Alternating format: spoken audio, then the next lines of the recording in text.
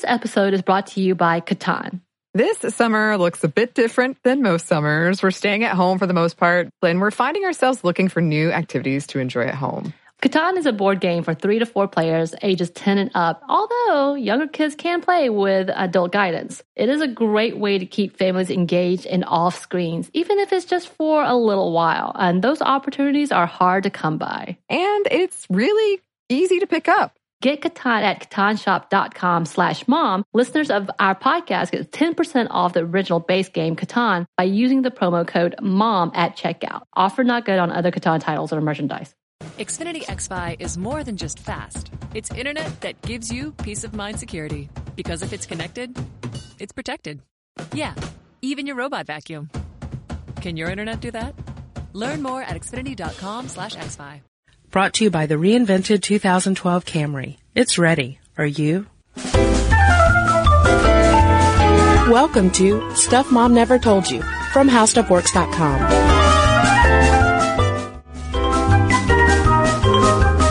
Hello and welcome to the podcast. I'm Kristen. And I'm Caroline. And today we are talking about a band called Pussy Riot.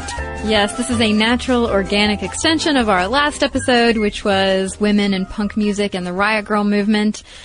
Now we have Pussy Riot, who has started a rather dynamic discussion the world over. Yes, and if you are uncomfortable with the word pussy, I don't know what to tell you because we're about to say pussy a lot. Yeah. So you can either grin and bear it and start a pussy drinking game of sorts, or, I don't know. Or you can just go read about it. Yeah, and I'm okay with us saying, normally in the podcast, I would not say the word pussy, but when it has been said so many times in the past few weeks, on the radio and on, like, large news broadcasts. Yeah, if the New York Times is printing the word pussy, it's time for us to say it on the podcast. Yes. So this is Who is Pussy Riot / the episode in which we say pussy a lot on the podcast. But we're talking about Pussy Riot because it is one of the biggest news stories going on, I would say, for women in music. Would you agree with that? I would agree. And we don't talk about Russia a lot. Yep. And we just decided, since everybody else is talking about Pussy Riot, why don't we talk about Pussy Riot? Exactly. So with no further ado, what on earth is Pussy Riot? Well, let me tell you. It is a Russian activist punk band / collective formed in September 2011 as a protest against Vladimir Putin's announcement that he was going to go for the presidency in March 2012, which is referred to as the Russian winter. Mm-hmm. Not everybody was too pleased about Putin basically saying, hey, I'm going to become president yeah, yet do you guys mind? I'm just going to step in and be president again for a while. That's cool, right? I'm going to take my shirt off and run around shirtless again. I don't like having much time off, so is the presidency open? I hate golf, so I'm going to be president again. Well, actually, Pussy Riot has a lot of members. It's not a 4-person band. Right. Specifically. It is a movement. It is a protest movement that involves a lot of women, and they actually encourage more people to join because they wear those balaclavas. Mm-hmm. So, the, like, burglar masks that are all multicolored, to hide their identity. And they wear, tights, like multicolored tights and bright dresses. They kind of end up looking like the woman on the bathroom sign. Oh, yeah. Yeah, very, very true. I had not thought about that before. A lot of the attention is being given to 3 members who have been arrested and now convicted in Russia. But yeah, it's a revolving door, Pussy Riot is. Now, in an interview with Vice magazine, the girls were talking to Henry Langston, and this was obviously pre-arrest, and they explained the need for Pussy Riot to exist as this, quote, "We realized that this country, Russia, needs a militant, punk feminist street band that will rip through Moscow streets and squares, mobilize public energy against evil crooks of the Putinist junta, and enrich the Russian cultural and political opposition with themes that are important to us, such as gender and LGBT rights, problems of masculine conformity, absence of a daring political message on the musical and art scenes, and the domination of males in all areas of public discourse. Woo! I'm going to Russia! Man. Or not. Or I will not go to Russia because it is cold. Yes, they are these are not just women who are like, you know what, we're feeling like we don't have a voice. We're gonna maybe start a band. These are women who are actively fighting the current political system. The social structure. But why call yourselves Pussy Riot? Henry Langston of Vice magazine asked them. Why use the word pussy? To which they also responded, quote, a female sex organ which is supposed to be receiving and shapeless suddenly starts a radical rebellion against the cultural order which tries to constantly define it and show its appropriate place. Yeah. So it's about what they're fighting against. They're fighting against the notion that women are subservient, second-class citizens. Yeah. Now, I mean, I mentioned that they're not strictly just a band, but they do have very familiar musical influences, one of which is Bikini Kill, as we talked about in our previous episode on punk rock and the Riot Girl. And they do cite the whole Riot Girl movement as an inspiration. They say that they are kind of similar to that movement, but with an exaggerated political stance. So whereas, Riot Girl, we talked about being sort of the domain of more middle-class, educated white women fighting against the status quo. This is definitely more exaggerated due to the social, political, cultural situation they're dealing with in Russia.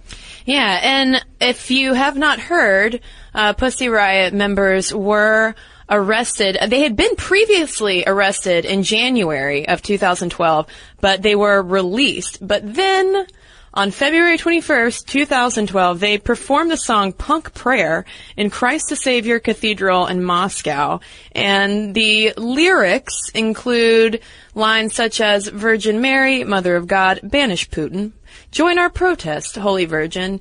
And then some, little more, there's some crasser language in it. There's a lot of, religious punnery going on. It was a blasphemous song. It was an intentionally blasphemous anti-Putin song that they essentially stormed this cathedral. You can see the video on YouTube. It's a very fast performance, and they've got their balaclavas on and their bright tights, and they're thrashing around, and it's very, very Riot Girl-esque, and they got arrested. 3 of them got arrested. Yeah, they were actually arrested just before the March 3rd election, in which Putin was reelected. We should talk about the whole arrest and what the fallout and what happened. They were actually charged with hooliganism motivated by religious hatred, as one writer points out. Could you get a more punk accusation flying around? They've been accused of maintaining a Western and unfeminine attitude throughout the whole trial. The whole, being cool and unapologetic, just sitting there in their glass bulletproof cage in the courtroom, because there's this whole cultural expectation that, you're weak women, you should just fall down and apologize and cry, and maybe we'll be lenient on you. But they're like, no, we're just gonna sit here and take it. Yeah, there's this awesome picture that was published in the New Yorker, or at least that's where I first saw it, was the New Yorker, of the 3 girls or women. What are their names? Because I have their full Russian names in front of me, and I am not going to make our listeners listen to me attempt to pronounce full Russian names, but you have the shortened versions, Caroline. Yeah, Masha, Katya, and Nadia. That's a lot easier to pronounce than these letters I'm looking at right now. But yeah, there's a picture of the 3 women sitting in, I guess in Russian courtrooms, you have to, if you've been accused of a crime, you have to sit in these cages, and they're not smirking necessarily at the guard, but they just look almost amused in a way, because they have to know the attention worldwide that their actions have gotten them. Well, I mean, you would smirk too if you read some of these charges. On June 12th, the indictment was published. They were accused of blasphemous humiliation of the church. The prosecution called their outfits defiantly bright, and accused them of jumping, lifting up legs, imitating dance, and punching, which contributed to severe public disorder. And then on August 17th, 2012, they were convicted based on Article 213 of the Russian Criminal Code for gross violation of the social order that expresses patent contempt towards society on motives of political, ideological, racial, national, or religious hatred or enmity. And it's that religious hatred part that really got them, because they were doing it in this church. They were singing this blasphemous song. And all of that sums up to hooliganism, and it carried a possible sentence of up to 7 years, but they were actually sentenced to 2 years in prison for rushing the church and singing the song. And of course, in the West, our reaction to it is, whoa, Russia. Hello, freedom of speech. This is insanity. These girls are, they're women. I keep calling them girls, but I want to call them women specifically. These women are simply singing a song. How can you be arrested for singing something that, is it blasphemous? Is it anti-Putin? It could be akin to someone singing an anti-Obama song, which I'm sure there are probably anti-Obama songs out there, none of which I want to hear. But yeah, so they've gotten a ton of support from Western musicians. Madonna was playing in Moscow in August and stopped her concert to give a speech about how Pussy Riot needed to be freed, and then she stripped down to a black bra and had Pussy Riot written on her back. This episode of Stuff Mom Never Told You is brought to you by HelloFresh. Get fresh, pre-measured ingredients and mouth-watering seasonal recipes delivered right to your door with HelloFresh, America's #1 meal kit. HelloFresh lets you skip those trips to the grocery store and makes home cooking fun, easy, and affordable. And while we're under a quarantine, I will say HelloFresh has so many recipes. It's been wonderful because it gets me out of my rut, and I'm able to try new recipes instead of my same old, same old. And they offer contactless delivery to your doorstep for easy home cooking with the family, so you don't have to have those stressful meal planning and grocery store trips. Even better, HelloFresh's pre-portioned ingredients means there's less prep for you and less food waste. So if you're ready to try some of the delicious food from HelloFresh, go to HelloFresh.com/momstuff80 and use code MOMSTUFF80 to get a total of $80 off, including free shipping on your first box. That's HelloFresh.com/momstuff80 and use code MOMSTUFF80 to get a total of $80 off and free shipping on your first box. Additional restrictions apply. Please visit HelloFresh.com for more details. Got to tell you about Best Fiends. It's the game pretty much everybody's talking about. Morgan number 2 plays this sometimes before we start the show. It really challenges your brain with the fun puzzles, but it's also a very casual game, so it won't stress you out, which is perfect these days, right? What's great is you can use the game as a way to connect with your friends and your family, all while social distancing. The game is so much more than your average mobile puzzle game. It's 5-star rated with over 100 million downloads, thousands of fun levels, and tons of characters to collect. There are new in-game challenges and events every month, so the game's always fresh. You'll never be bored with it. You can even play the game without using Wi-Fi. So, here we go. You don't want to miss out on the game. Join millions of Americans and a lot of us here on the show who are already playing this fun puzzle game. Download Best Fiends for free on the Apple App Store or Google Play today. Just go over there, hit download Best Fiends for free, Apple App Store or Google Play. That's Friends without the R, Best Fiends. Check it out. I do think you'll like it. Friends without the R, Best Fiends. Well, it also makes sense when you hear their closing statements. I mean, the things that they argue make a lot of sense to the Western brain, basically. So on August 8th, they delivered their closing statements and really focused on Putin's administration and corruption. They lamented the marginalization of contemporary art, the lack of philosophical thought, and of gender stereotyping. And they said that educational institutions in the country inculcate cruelty and intolerance of nonconformity, and they defended their performance as an act of civic engagement. Yeah, and there is a lot about the that artistic expression aspect of it. And one thing that is not getting talked about in a lot of the Western media coverage is the cultural backdrop of this art-based group called Voina. I hope I'm pronouncing that right.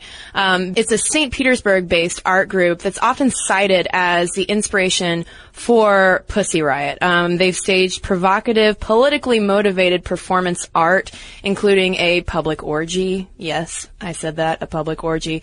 Some members were also arrested, but they were released. Interestingly enough, for graffiti fans out there, a UK graffiti artist, Banksy, actually bailed them out at one point.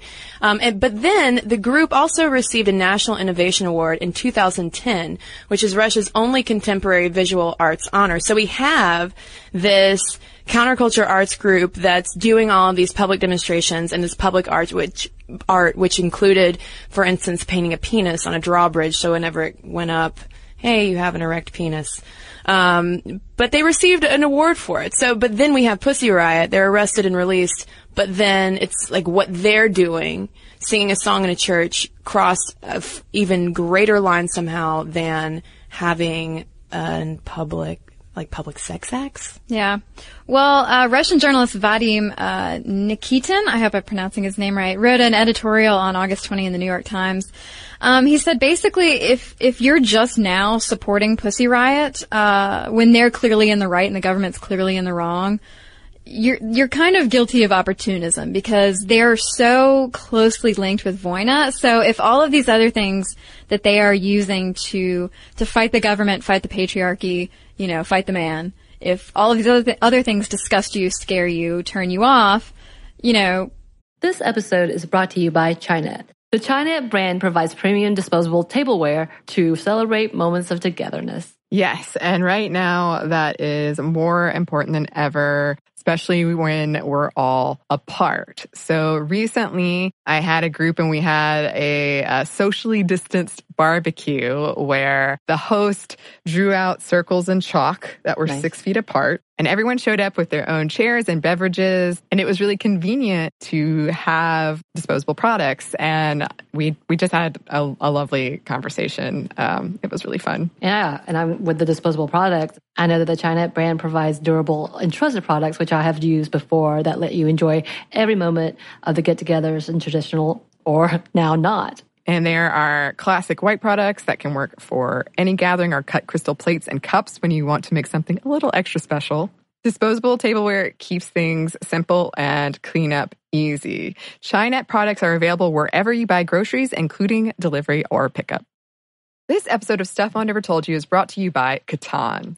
This summer looks a lot different than most. We're staying at home for the most part, and many events we usually look forward to are canceled. We find ourselves looking for new activities to enjoy at home. Catan is a board game for 3 to 4 players, ages 10 and up. Although many younger kids can play with initial adult guidance, it's a great way to keep families engaged and off screens, even if it is just for a little while. And those opportunities are hard to come by. Unlike the roll your dice, move your mice games, this is a little different. What are your experiences? The first time I played Catan was at our office game night. And it was so fun. It was quick to pick up. It was easy. It was social. We made it really competitive because we're a competitive group, but you don't have to. And what I thought was just going to be a short game among friends turned into an epic game night that we shall remember forever. Hours we played, hours. And yes, I lost, but I had fun. You had fun. Well, obviously it keeps you really social. And like you said, it is really easy to pick up, which is really nice right now. This year is the 25th anniversary of Catan. Get Catan at catanshop.com/mom. Listeners of the podcast get 10% off the original base game Catan by using the promo code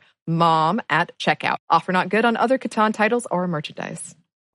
And all of a sudden this happy little punk dance they did in a church is like, oh yeah, that's cool. It wasn't happy. Did you see it? Punching. It was angry. Lifting up of legs. Yeah, he says that maybe that's opportunism and that the West just doesn't understand really the whole thought process behind Russian radicalism. He says that freedom of expression is alien to Russian radicals. And that Pussy Riot is not looking for self-expression. They're looking, as I said earlier, to radically change society, and that they're just as contemptuous of capitalism as they are of the system over in Russia.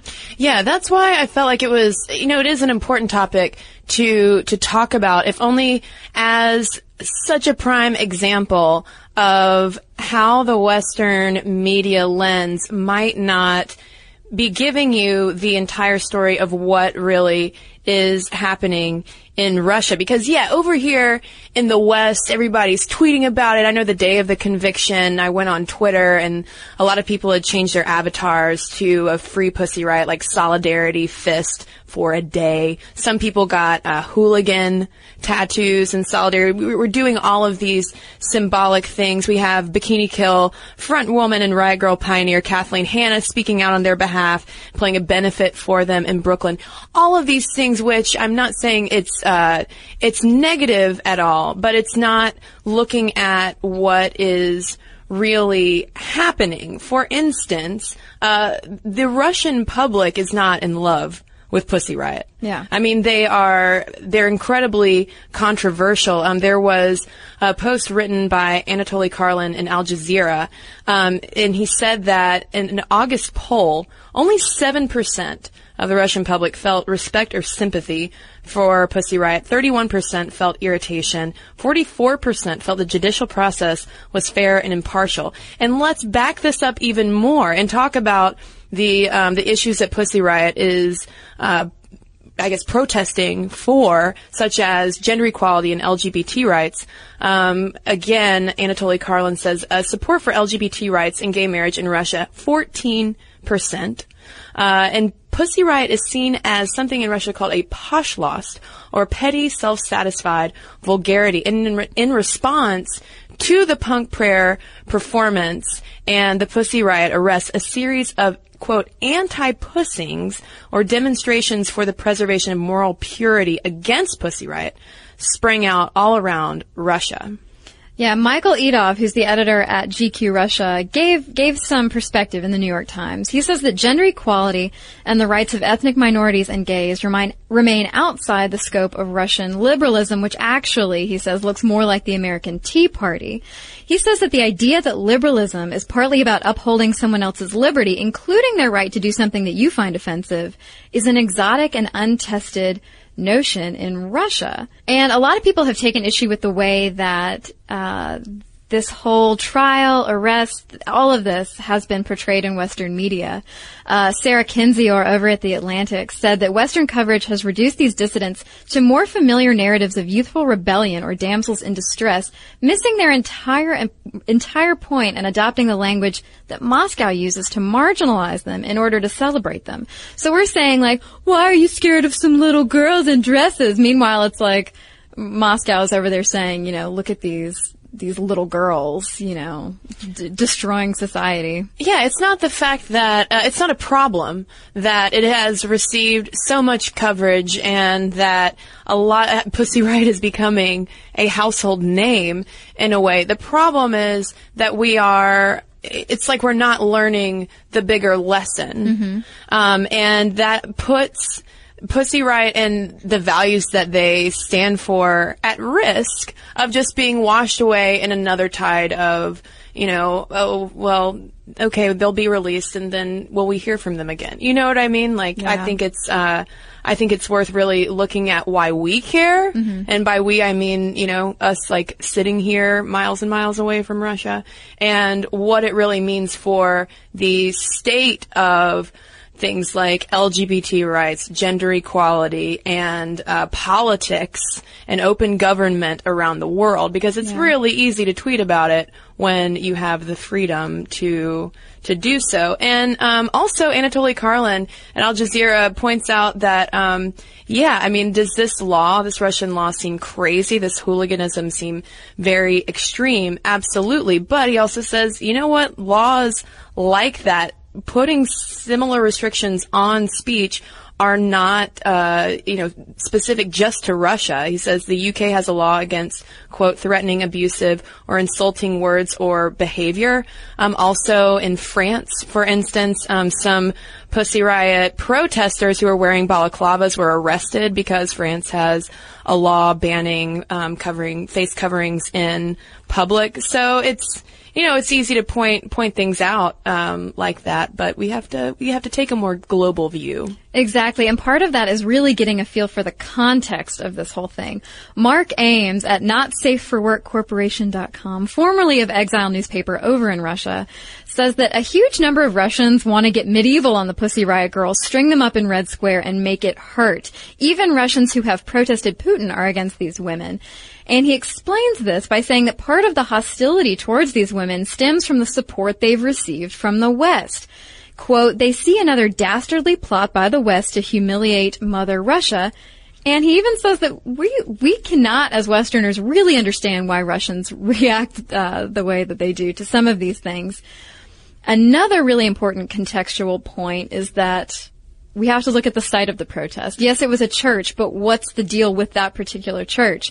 It's a rebuilt cathedral. The Soviet government tore down the original in 1931 and replaced it with a swimming pool. It actually wasn't rebuilt until the 90s and consecrated in the year 2000. So look back, in the 1920s, the Bolsheviks wiped out church leaders. There was a lot of persecution of Orthodox church members. So this whole idea of religious freedom is kind of a touchy subject because I mean, I'm sure they picked the church for a reason. They really wanted to get attention for their anti-Putin movement. But a lot of people over there are saying, really? You couldn't have done this somewhere else.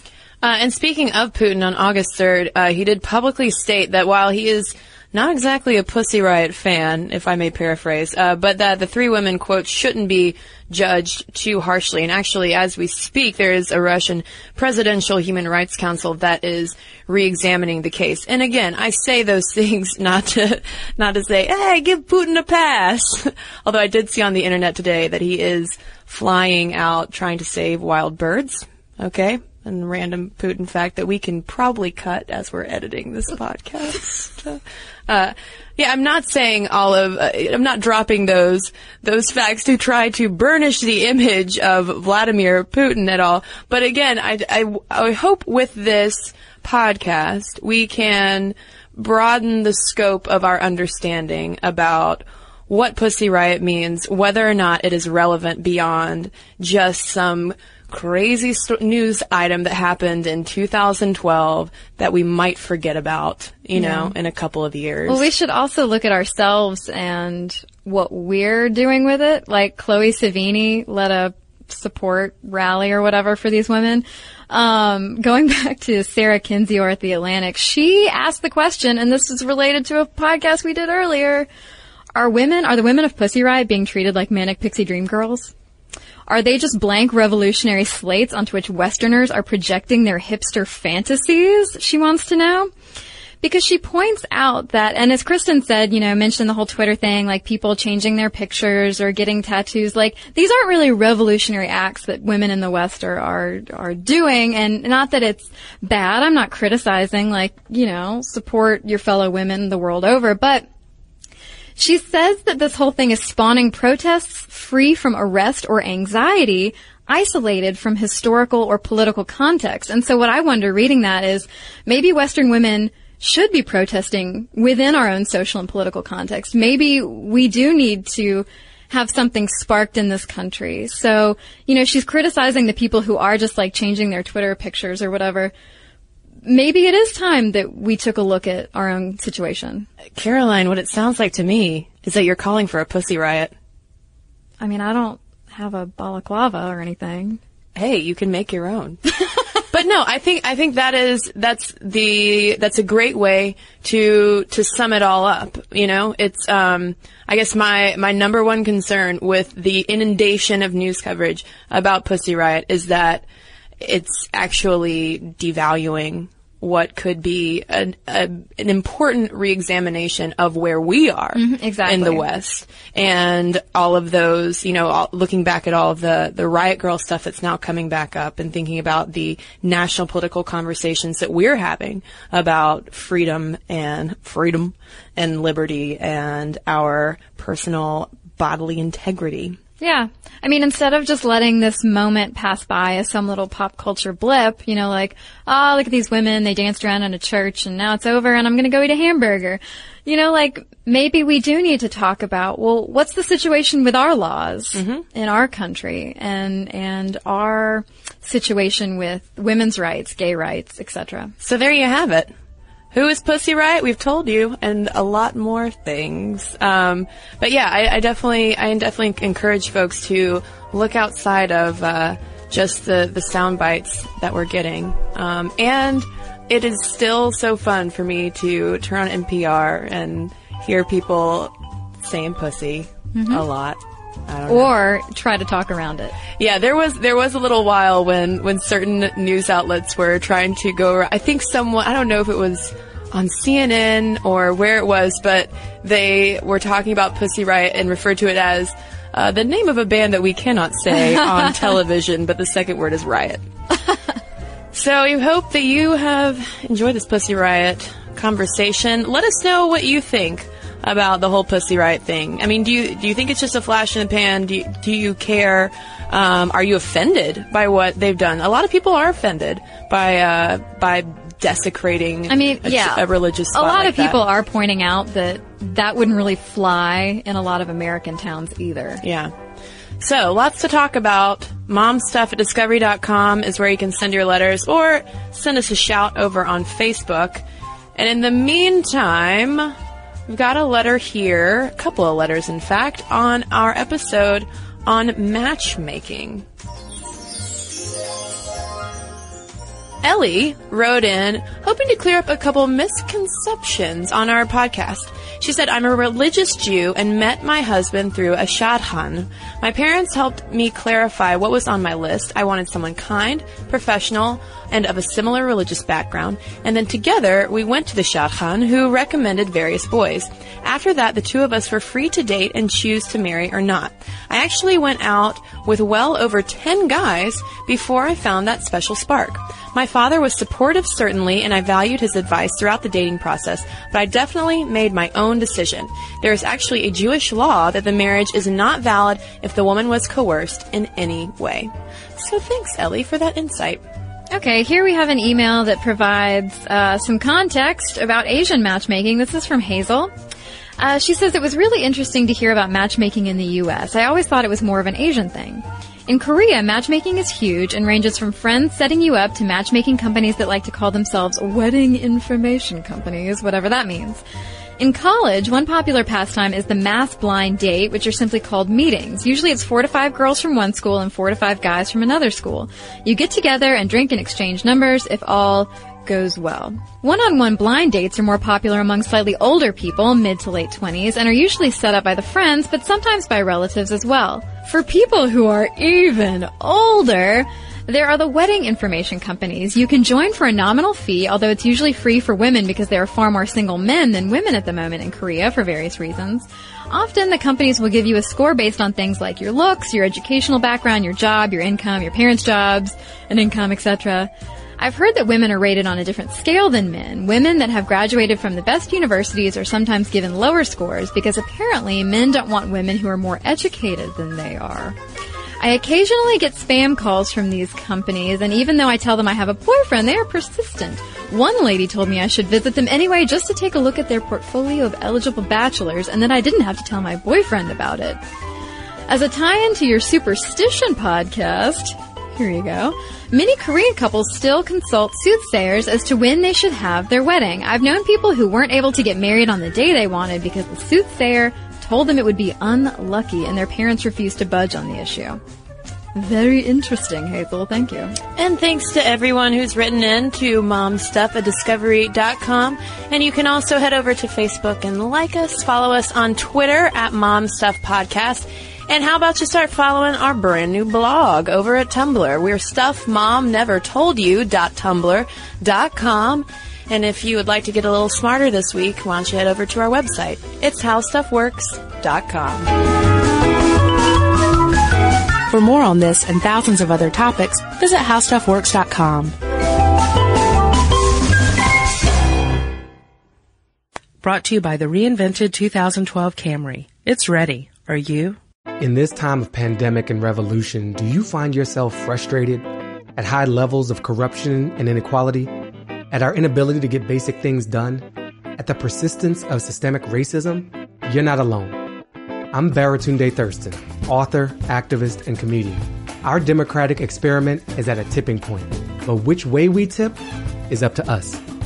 Listen to How to Citizen with Baratunde on the iHeartRadio app, Apple Podcasts, or wherever you listen to podcasts. Hi, I'm Amy Nelson. And I'm Sam Edis. We're the hosts of iHeart's newest podcast, What's Her Story with Sam and Amy.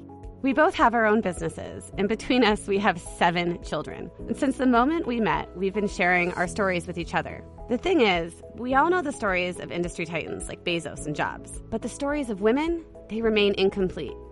We ask questions no one else even touches. We are not afraid to get personal. So listen to What's Her Story with Sam and Amy on the iHeartRadio app, Apple Podcasts, or wherever you listen to podcasts.